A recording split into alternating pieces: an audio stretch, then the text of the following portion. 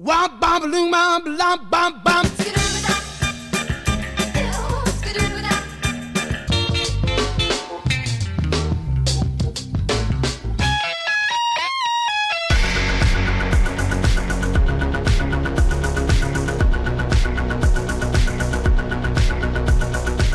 You're listening to Sound Opinions, and this week we're talking with the legendary guitarist Steve Cropper, a member of Booker T and the MGs and the Blues Brothers Band. I'm Jim DeRogatis. And I'm Greg Kot. But first, some new music. You still in the back of my mind. The back of my mind. I'm still the greatest of all time. In the back of your mind. That is a track called Back of My Mind, the title track from the debut album from H.E.R. That's H.E.R. All in caps, the nom de soul for Gabriella Wilson, a biracial singer from San Francisco. H.E.R. has had a kind of a circuitous route to her current career. She started recording under her real name for a number of years, then sort of dropped that whole persona and dubbed herself H.E.R. in 2016.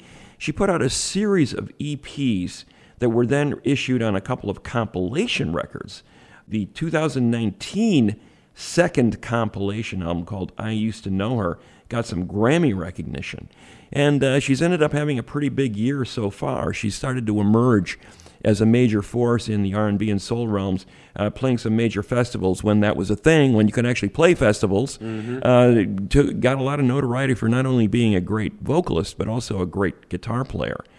In February, she sang America the Beautiful at the Super Bowl, nationally televised event, obviously. Got a lot of attention there. She won a Grammy for I Can't Breathe, a protest song that she wrote in response to George Floyd's murder. That was back in March for the Grammy.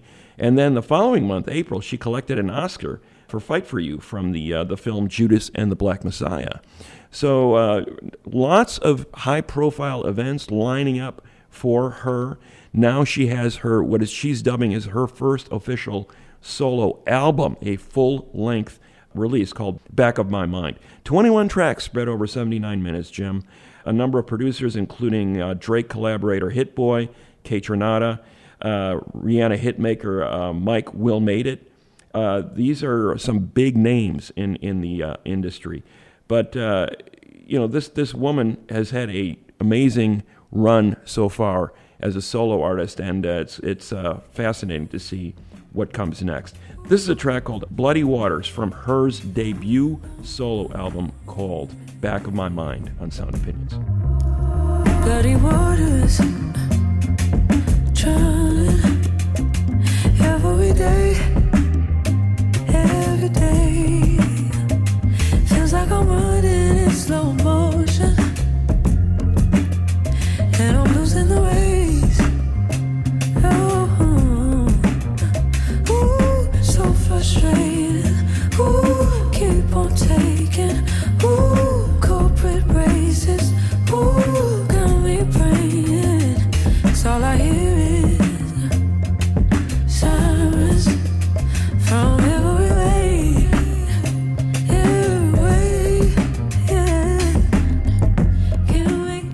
Bloody Waters from Back of My Mind, the name of the album. H.E.R. is the artist, H.E.R. with periods, all caps. This is a very impressive album, at least the first third of it. 21 tracks. It easily could have been 12 and would have been better at 12.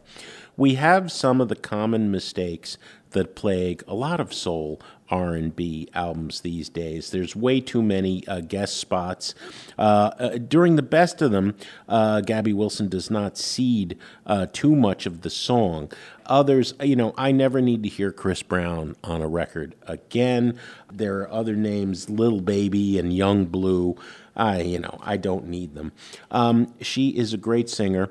She is very expert at creating a smooth, sensual, enticing mood. It is Lauryn Hill in a lot of ways, but even more accomplished. She's a better singer.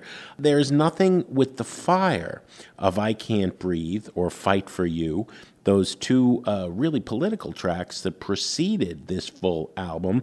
And that's surprising, given that we have 79 minutes and 21 songs. It gets to be a little samey. It's in a very languid groove for almost the entirety of this record. I do love the opening track, We Made It. It is my favorite on here. I just can't believe.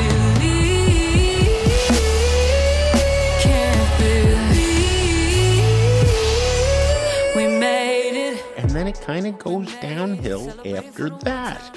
Again, as an EP, it would have been killer. As an album of 12 songs, it would have been very good. But wow, as it is, I think it gets stuck in a rut, Greg. Well, I hate to say I agree with you, but I agree with you. That track I played, Bloody Waters, I love that track. That's deeper in the record, that deep bass undertow in that song. It did remind me a lot of What's Going On, Marvin Gaye. There's a reference there. You mentioned Lauryn Hill. There's a sample of Lauryn Hill on Cheat Code. She's obviously a major influence. Her whole thing is kind of a Quiet Storm mode, that early 80s R&B trend where it was kind of like sensual bedroom music, very well-produced kind of music. Her voice can certainly deliver that. She has obviously neo-soul influences, the Lauryn Hill influences there. The wild card for me is that she is a really, really good guitar player. I've seen her at festivals, and it's just stunning to see.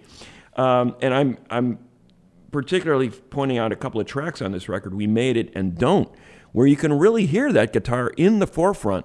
The solos at the end of We Made It in particular are, really just bring that song out, and you go, wow, who's playing that guitar? Well, it's her. It is kind of Prince-level guitar playing.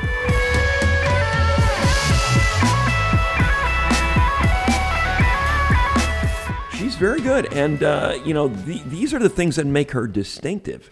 I like it when she changes things up a little bit, just the stripping things down to the acoustic guitar and her voice on like a track like Hard to Love or For Anyone. Honestly, I wish I never met you.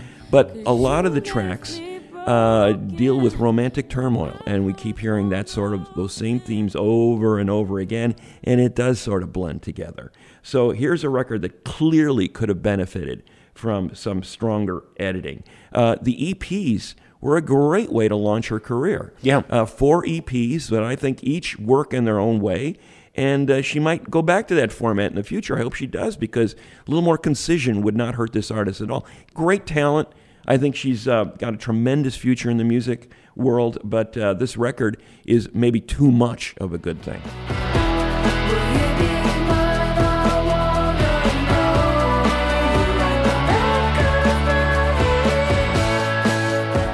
That is a track called Back of My Hand. It kicks off a new album called Doomin' Son by a new duo called Bachelor. Greg, we are talking about two very talented young women from the indie pop world. Melina Duterte was the leader of an act called J-Som, and Ellen Kempner led a band from Brooklyn called Palehound. They have said it's not a band, Bachelor, it's a friendship. And this collaboration is the result of having rented a isolated house in Topanga, California for a couple of weeks in January 2020 before we were all isolated on our own for the rest of 2020. And they're playing together. It is guitar. It is bedroom, it is indie, it is underground, it is harmonies, and some really interesting melodies that jump out of the mix at times. I want to play a track. There's a lot to talk about in the music, and we'll give our opinions when we come back. This is Stay in the Car by Bachelor from Doomin' Son.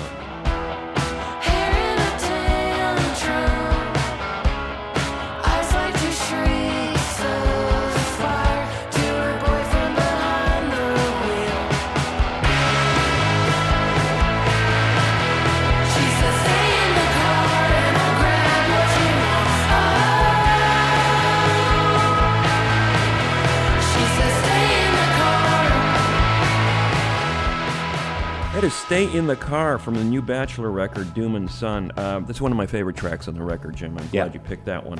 It's a person goes into the store and shoplifts and runs out of the store and tries to escape. I mean, it's kind of like this little scenario, and it's very exciting the way they sort of build the whole little movie in your mind of what's going on in this particular robbery scheme. This couple running off, with while putting the shoplifted groceries in the trunk, somebody is observing this and kind of falling in love with this character. Right, exactly. That's the twist they put on these particular songs. They're very intimate. Their voices blend very well. You can understand why these two have sort of had a immediate simpatico for each other. They definitely complement one another. This is a record that could have easily been, it was basically just the two of them in this isolation recording it. There was a couple of other musicians on the record, but largely they play most of the instruments here, do all the singing, obviously the songwriting. But it's not a lo-fi bedroom kind of record. No. I was really surprised at how developed the songs are. The arrangements are very full, and the range. And speaking of the contrast to the H.E.R. record, which is 80 minutes, nearly 80 minutes long, this record's very concise. Mm-hmm. It's just a really nice, lean presentation of their songs. 10 songs, no filler. Exactly. And no filler is exactly right. I don't think there's a weak track here because they're all very well thought out. A track like Sand Angel, this hush and haunted landscape that they're creating in very intimate terms.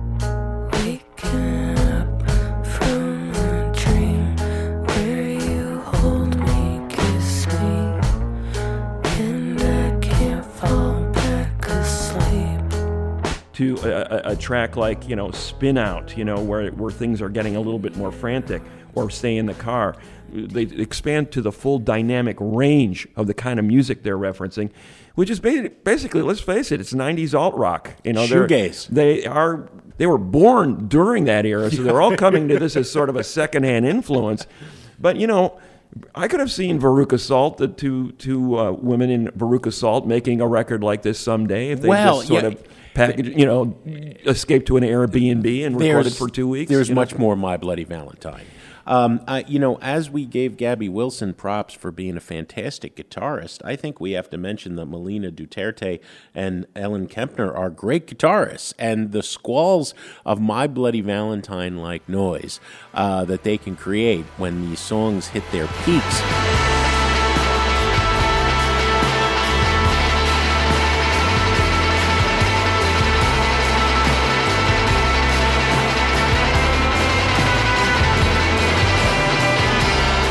And also the very hushed, quiet build-ups to that, combined with the harmonies and those kind of somnambulant vocals. Yeah. I woke you up at 4 a.m. I just had an idea. Record this vocal now. Yeah. Right? And you're not quite awake yet.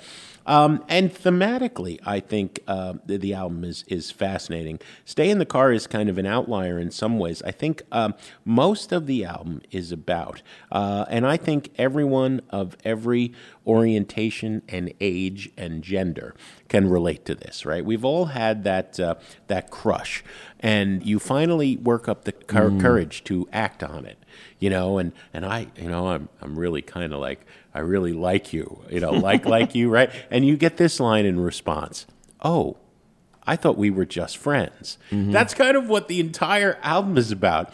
And they have been very circumspect about whether, when they've said it's not a band, it's a friendship, are they talking romantic? Are they what are they talking about? I don't think we need to know. But there is a love there, and a lot of the themes are about how easily love and friendship can get blurred. Mm-hmm. Again, fantastic guitar work throughout.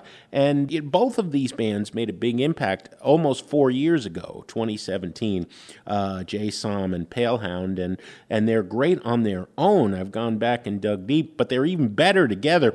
Hugely ambitious, and I hope that this wasn't a one-off collaboration. Yeah, very unconventional songs with very accessible melodies. So very strongly in favor of this Bachelor record, not so favorable on the H.E.R. debut album, although it has some really promising moments. So what do you think of the latest from H.E.R. and Bachelor? We want to hear your opinions. Let us know in our Facebook group or in our Patreon community. Or you can leave us a voice message on our website, soundopinions.org. Coming up, our conversation with guitarist Steve Cropper on Sound Opinions. And we are back.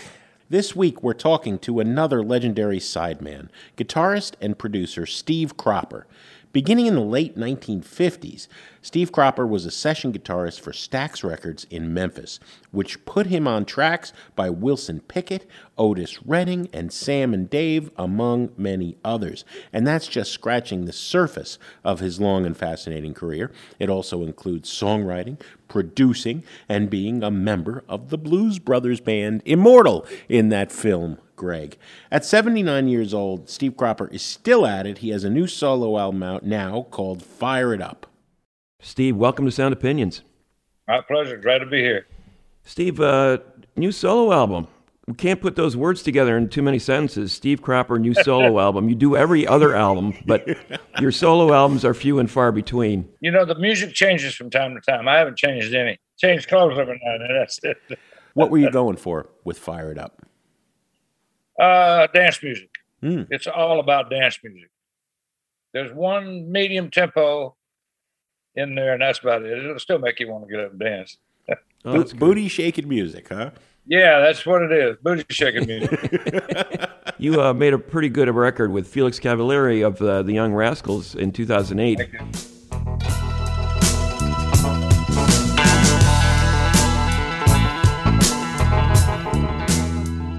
And it sounds like a lot of this, the genesis for this record was from that. That is a good album. I've listened to it one time since we did it. A lot of different grooves on there. The grooves on the dedicated album, the Five Royales, those songs were written, some of them in the 40s. Mm-hmm.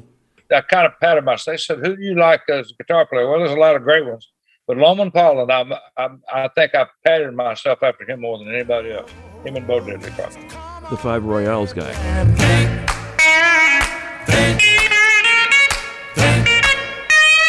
Think about the good things.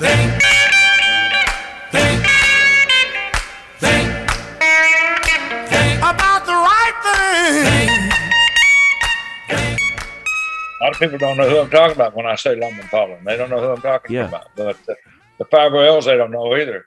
Hank Brown and the Midnighters every now and then, maybe. But that's who I grew up listening to. Yeah. I think the Five Royals story is great because I think you kept their name alive long after a lot of people had forgotten about them, and Loman Pauling especially. And I think they got inducted into the Rock and Roll Hall of Fame in large measure because of your championing them. How did you discover the Five Royales, Steve?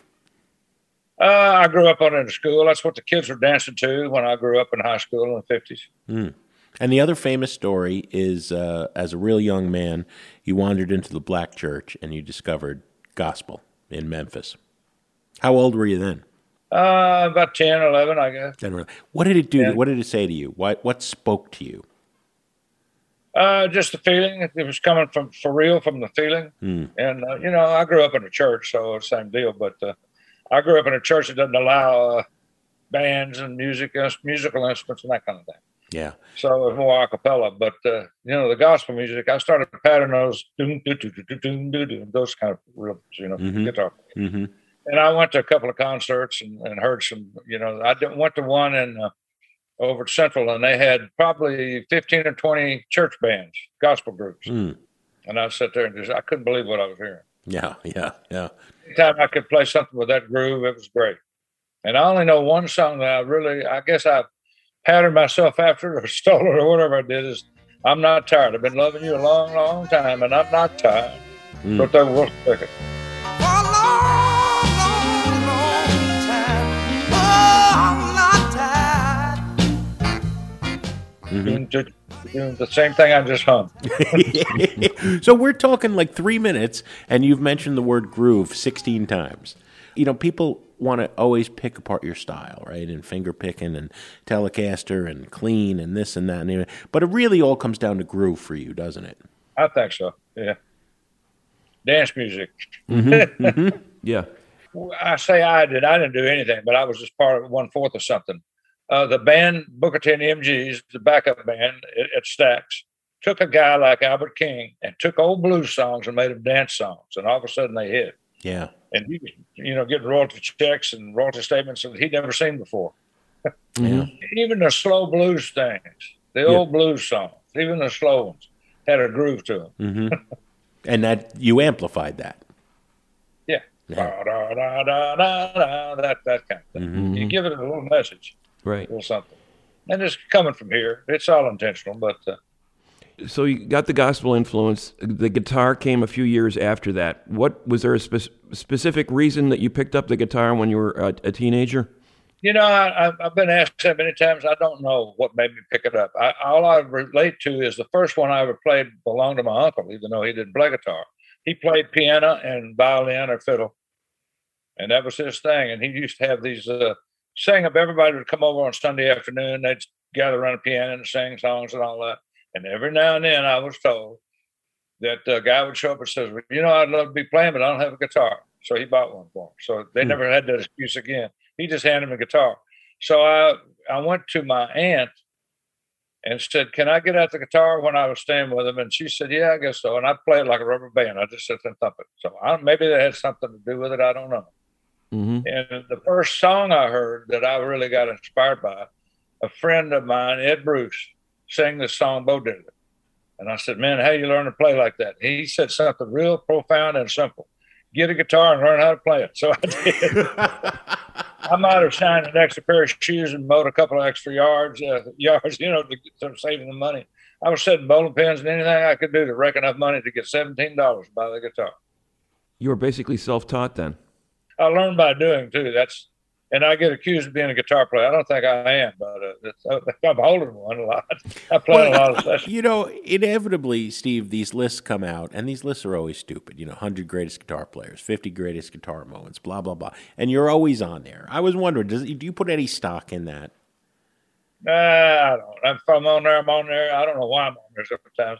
There are other great guitar players that aren't on that list. I go, how come they left him off? Well, I don't know. Yeah. And there's a lot of names on there I never heard before. Mm-hmm. Mm-hmm. That doesn't mean they're not great. That means nothing that I haven't heard them because I don't go to a lot of concerts, a lot of live music things. If it didn't play it on the radio, I probably didn't hear it. I never was an album collector. Never was. Really? You don't even have copies of the records you played on? No. Wow. A lot of those records I don't play on. If I hear it on the radio, I hear it on the rest. I say, wow, that's great. That's me playing. I love to look at my kids say, that's your daddy. Yeah. But, I don't get any thrill out of hearing myself back now. But if something makes it on the radio, every time I hear it, I go, wow, we did the right thing on the session on that day. That never gets old, huh? That never gets old. Yeah. Out hearing it on the radio, it doesn't. What about the songwriting, Steve? Where did that come from? Because you wrote so many great songs, and the head arrangements, everybody knows about those. But what inspired the songwriting part of it? You help people do something, and you get credit for it. That's pretty cool. Oh, come on. We're talking Sitting on the Dock of the Bay, one of the greatest songs. It is. I've been accused of wrote songs. Somebody else wrote them, and you took them. I said, no, I didn't. I never took one nickel from anybody. I didn't contribute to the song. The title, the lyrics or something, the music. The thing at Stax was, we as Booker T and the MGs as backup artists shared a certain amount of money for every single that came out there. Not like an artist or anything, but we did get a little bit from it. Mm-hmm. So a lot of studio musicians don't get anything except what they get paid to play on. Can we ask you about some of those songs? What you remember about co-writing or contributing? Sitting on the Dock of the Bay, Otis Redding. I mean, one of the greatest songs, I think, in pop music history, period. What do you do? How did it work with Otis? One of the biggest things about the Dock of the Bay, I think, was the bass line. And I tell the story. I said, when I was showing the band the song the next morning, Donald Duck Dunn started playing for me. Dun, dun, dun, dun. That is a line that was probably written in the 30s or 40s. Who knows? But Duck played it like Donald Duck Dunn played it. So he made it pretty famous. Watching the ships roll in. Well, so Duck launches the song with that bass. What does Steve Cropper bring to it? The thing that made me play those licks, I have no idea, other than the fact that I was trying on some of those licks to do trills like birds would make, and it didn't quite get it.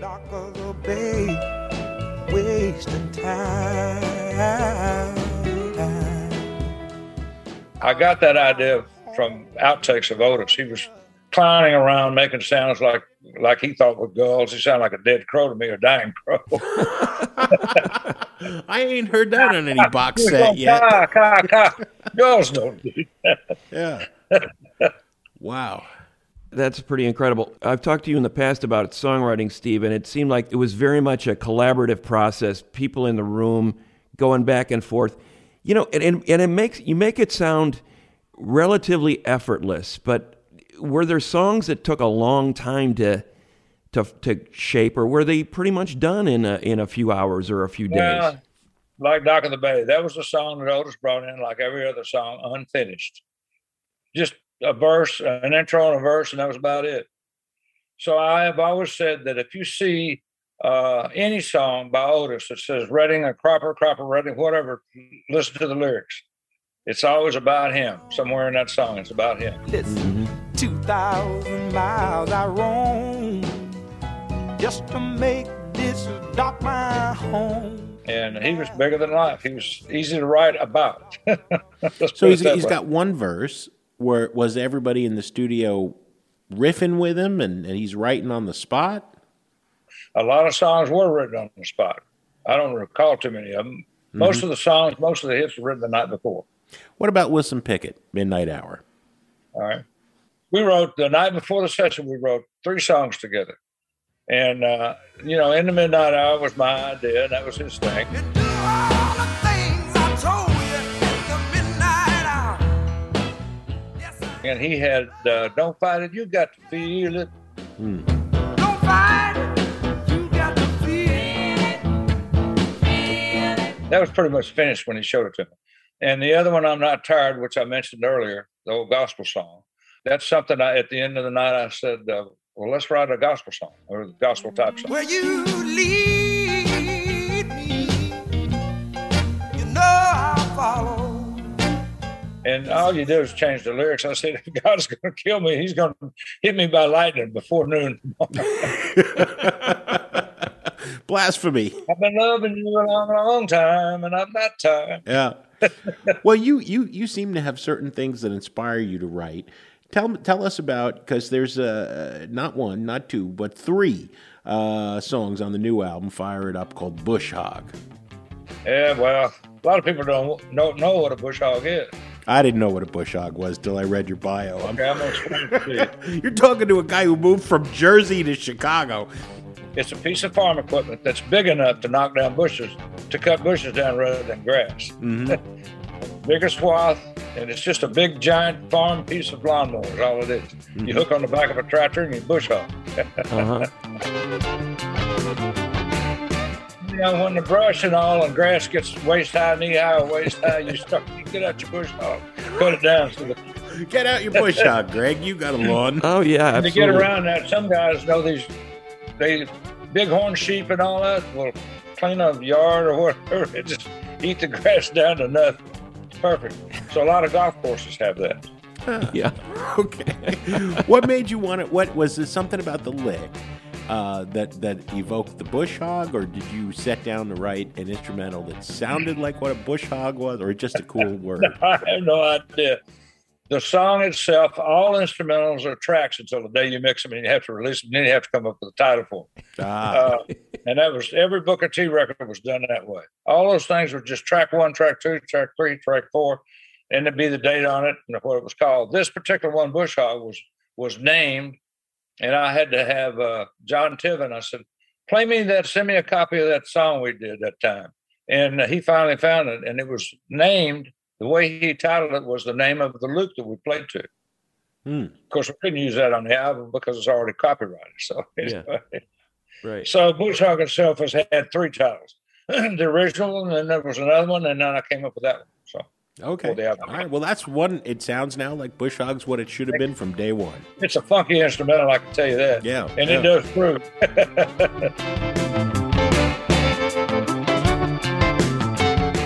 Coming up, we continue our conversation with Steve Cropper and discuss another funky instrumental, Green Onions. Plus, we'll hear what he remembers from being a blues brother. That's next on Sound Opinions.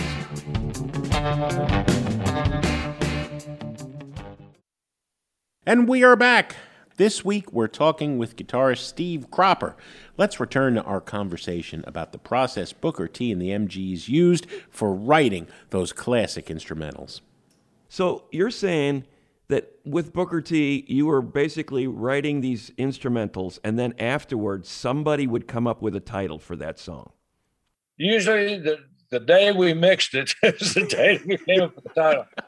When Booker was involved, I would call Booker and I said, okay, I've got everything mixed. It's time to put this record out. We need to title these things. Okay, we settled on some things. There's one song, and Booker says, I've got a great name for this instrumental. I said, what's that? He said, Pedal Pushers. I said, Booker, what about Hip Huggers? He said, yeah, Hip Huggers. Let's call it Hip Huggers. I said, we can call it that if you let me spell it. So I spelled it hip, HIP-her, hip hug her. Ah, there you go. There you go. H.E.R, hip hug her.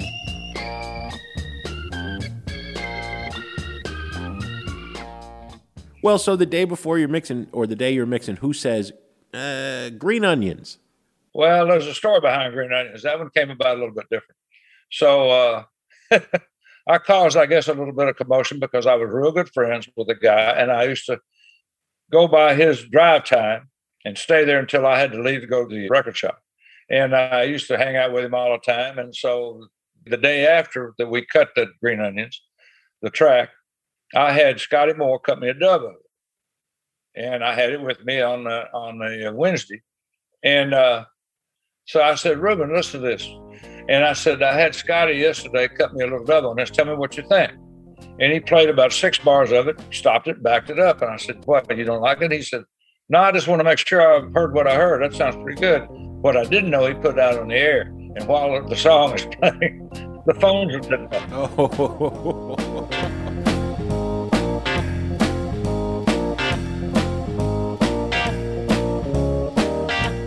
No group name, no title name or nothing. So when I got back to the record shop, Miss Saxon says, we got a lot going on here, and I bet you were responsible for it. And I said, you're not talking about this, are you? Uh-oh. So she called her brother, Jim Stewart, at the bank and said, when you take your lunch break, you better get to the studio because we got something going on you need to know about. So when he found out all the information from that morning and all, he said, we got to get this record out, and we got to get a name of a group and the name of this song. I said, okay. So, and Al Jackson, the drummer, named the blues side Behave Yourself. You better behave yourself. Just behave yourself. And that made sense. So Louis Steinberg, we're all up in the control room playing the track back. And Louis Steinberg, who played bass on it at the time, he said, let's call it Onions.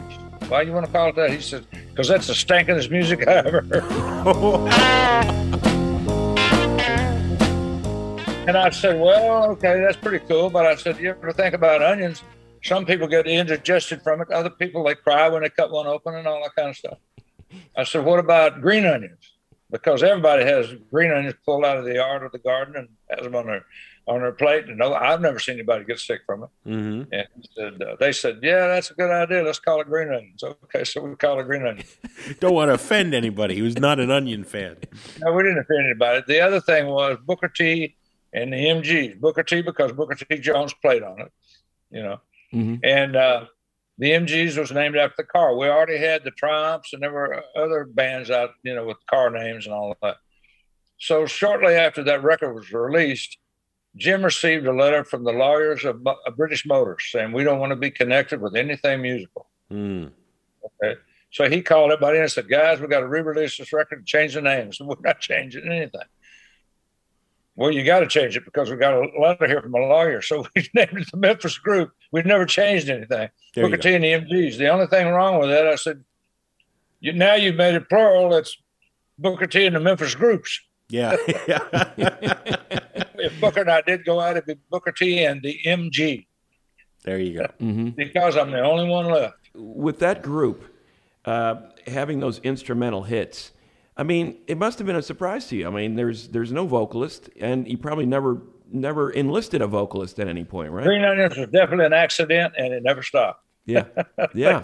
I think they were all accidents. Yeah. So there's a lot of songs that we cut that didn't come out. And then after Concord had purchased the label, and they had all these tracks in there, they asked me to rename them and tell them what I thought about them.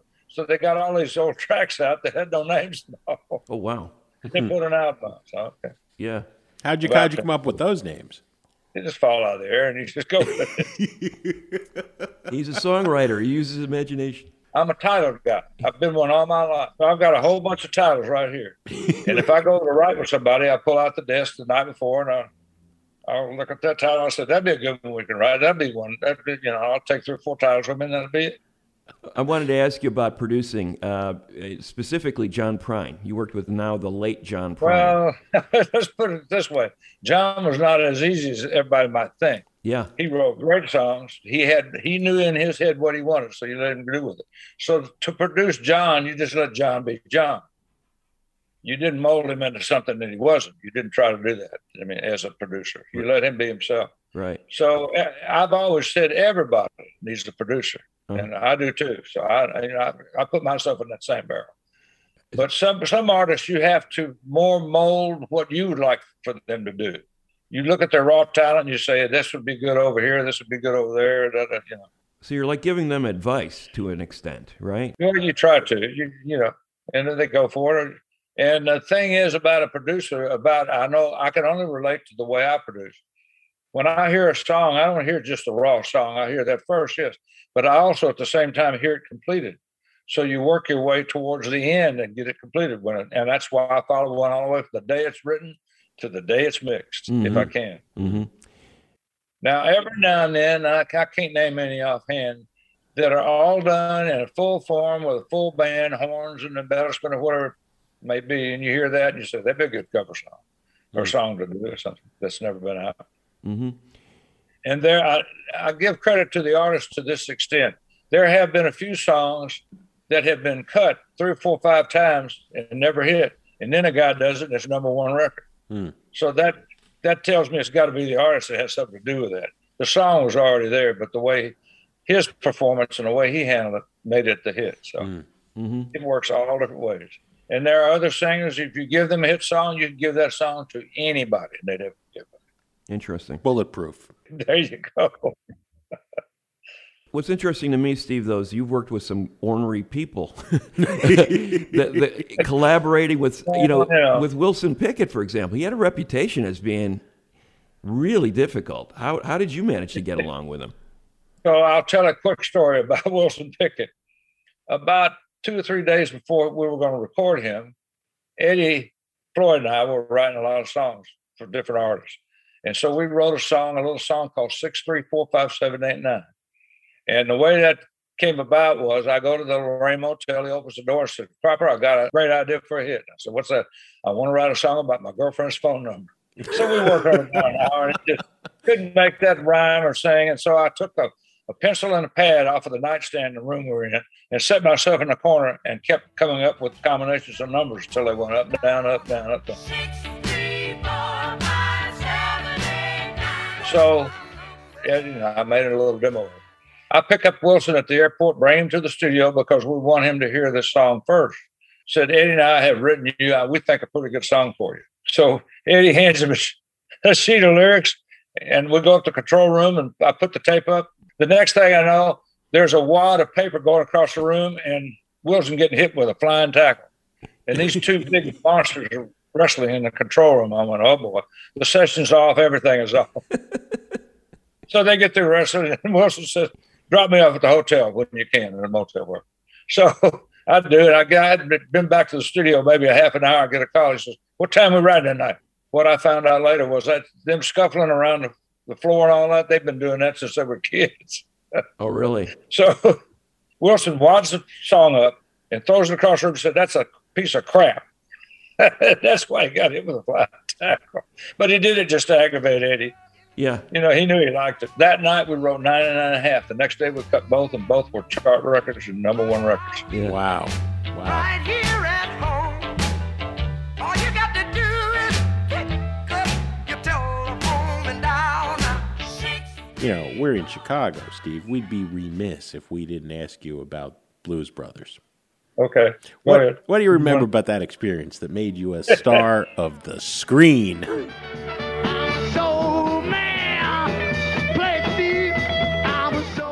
Too many memories to remember. We don't have 4 or 5 days to do it. What stands out? If you had somebody say, what's the one thing that during that craziness, there's a good new documentary about Belushi that really illuminates that period. You know, he'd apparently disappear for hours at a time. Where's John? Where's John? He would just go to somebody's house in the neighborhood. That's a true story. Yeah. I don't know who went and got him. Somebody said Danny did. Somebody said Jim did. I don't remember Jim being on the set.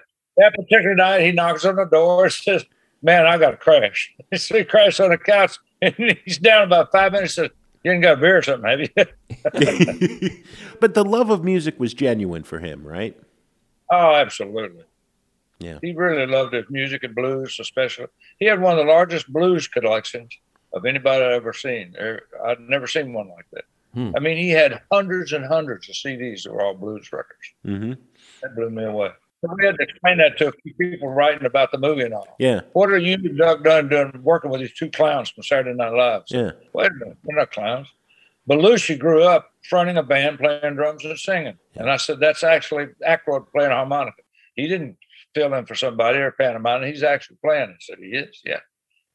So that's what I remember. And if they say, is there anything funny? I said, yeah. The band picked us up to do choreography for a scene we were in. And so we get to the sound stage and pile out, and Danny's out front going, shh, shh, it's asleep. So another time he was out partying or whatever, knew he had to work the next morning. So he knows to the studio we were in the sound stage, and he just crashes on the floor. It's asleep. I love that. Only way he'd be there, right? You know what I loved about the Blues Brothers movie, though, Steve, was the fact that it highlighted a lot of artists who were no longer in their primes, you know, John Lee Hooker or James Brown or Cab Calloway, and brought them some attention that I think was well-deserved. I think it was really a beautiful thing what happened because of that movie. Yeah, I mean, so I will tell you a real funny moment for me. Aykroyd had rented a house almost walking distance, about quiet, below me, and he called me one day, and it was Danny. He said, how soon can you get down to my house? I said, I don't know, 3 or 4 minutes. He said, come on, get down here. So he met me at the front door, picked me up, set me in the couch, and took his ottoman and stood in the middle of the living room and acted out that script. And I was belly aching. I mean, 2 minutes into it, I was belly aching. I didn't stop for 2.5, 3. He said, what do you think? I said, what do you think? I'm rolling on the floor. It's so funny. You know, I've been in a few movies. I don't watch any of that stuff. The TV shows, guys couldn't wait to get back to the room to watch themselves on TV. Not me. I did it earlier in a couple of them. I said, I don't want to do this anymore. I'm too critical of myself. I said, I shouldn't have worn those shoes. I shouldn't have worn that shirt. I shouldn't have played that lick. I said, shut up. Go lay down somewhere. Just don't watch it. Doesn't listen to his own record. Well, I don't read my own press. Yeah. I mean, it's nice if somebody sends you something and you read it. You know, okay. But you don't live by that. Yeah. You're only as good as your next song. That's Right. the way I look at it. That's true. You're only as good as your next session. Yeah. Keep doing it. We've been talking to the great Steve Cropper on Sound Opinion. Steve, it's been an absolute honor to have you on the show. Thank you so much. Thank you so much. Glad to do it, guys. Fire it up. I want to get a bush hog now. That wraps up our conversation with Steve Cropper, and as always, we want to hear from you. What's your favorite song Steve's played on? Leave us a voice message with your opinions at our website, soundopinions.org. You know, Greg, we had a real great time talking to Steve Cropper, but there was so much ground to cover, we could have kept him for hours. We weren't able to drill down to some of our personal favorite tracks that he played on, or some that are really illustrative of his guitar genius. So we're going to take a moment now to share one more track each of his that we love.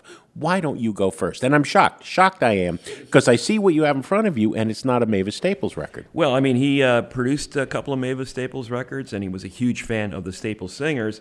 But no, I thought that might be too obvious. I wanted to dig a little deeper. And there's a ton I love Booker T and the MGs. I think, to me, they were the perfect rhythm section. They not only played on so many of those great Stax songs, but their group material on a string of albums that they released in the 60s and early 70s are unfailingly great. That guitar tone that Cropper had is immediately distinctive. And I think in terms of when we talk about the great guitarists, this guy did more with fewer notes than any of them. Yeah. I mean, the man was an artist when it came to recognizing what the song needed. And I think a lot of that has to do with the fact that he was a songwriter. He served the song. You know, one of the great comments that Cropper made about himself, he's very incredibly self-effacing. I don't care about being center stage. I'm a band member. Always been a band member. And that's the way he approached everything. Yeah. It was about what could make the song great. And if that meant playing fewer notes or playing no notes at all on his guitar and just leaving space in the arrangement to breathe, that's what he did. He didn't have to show off. And so that made every note count in a way that was really significant. With Booker T and the MGs, I mean, are there any bad Booker T and the MGs tracks? I'm trying to, haven't found one yet. They're pretty great. But I did try to go a layer or two deeper and highlight this track, Bootleg. This is a 65 instrumental with the band, the original lineup. Louis Steinberg was still playing bass on this track. He left the band, and Duck Dunn replaced him. But this is a terrific example of what they were able to do so well. You know, a lot of people don't think about Cropper as using a lot of distortion, but this track has a lot of fuzz on it. It's got some, you know, Cropper playing some of the roughest guitar, and I mean that in a very complimentary way that he ever has. And it is 1 minute and 59 seconds of funky perfection. This track, this does not get you moving in a very precise and concise way, as you said. I don't know what will. This is Booker T and the MGs with Bootleg with the great Steve Cropper on guitar.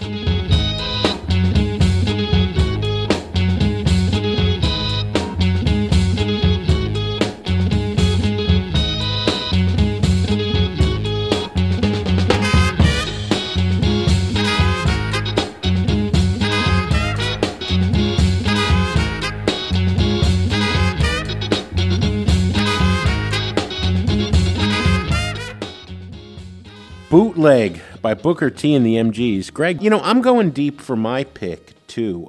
After Otis Redding's death, the album that came out not long after, he died in December 67, that June 68, the immortal Otis Redding came out. And there's a great track on it that really stands out, Nobody's Fault But Mine.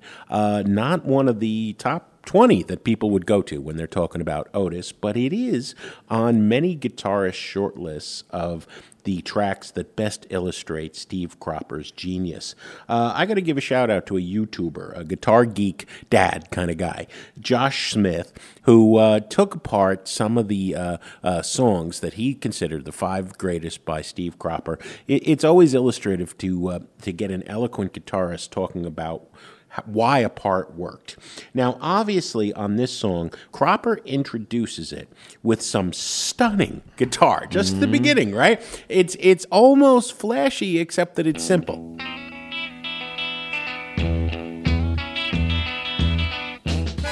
All right, now that's the intro. There's no way that a song that starts that good is going anywhere bad, right? Listen then, as the horns come in, the Cropper really pulls back, and he's just playing this quarter note chop, chop, chop, chop rhythm, right? And then subtly, as the song develops, he begins to take that chop, chop quarter note, just one chord, and work in a little of that riffage that we got up top, right? And then in the middle, he goes to pure rhythm guitar, right?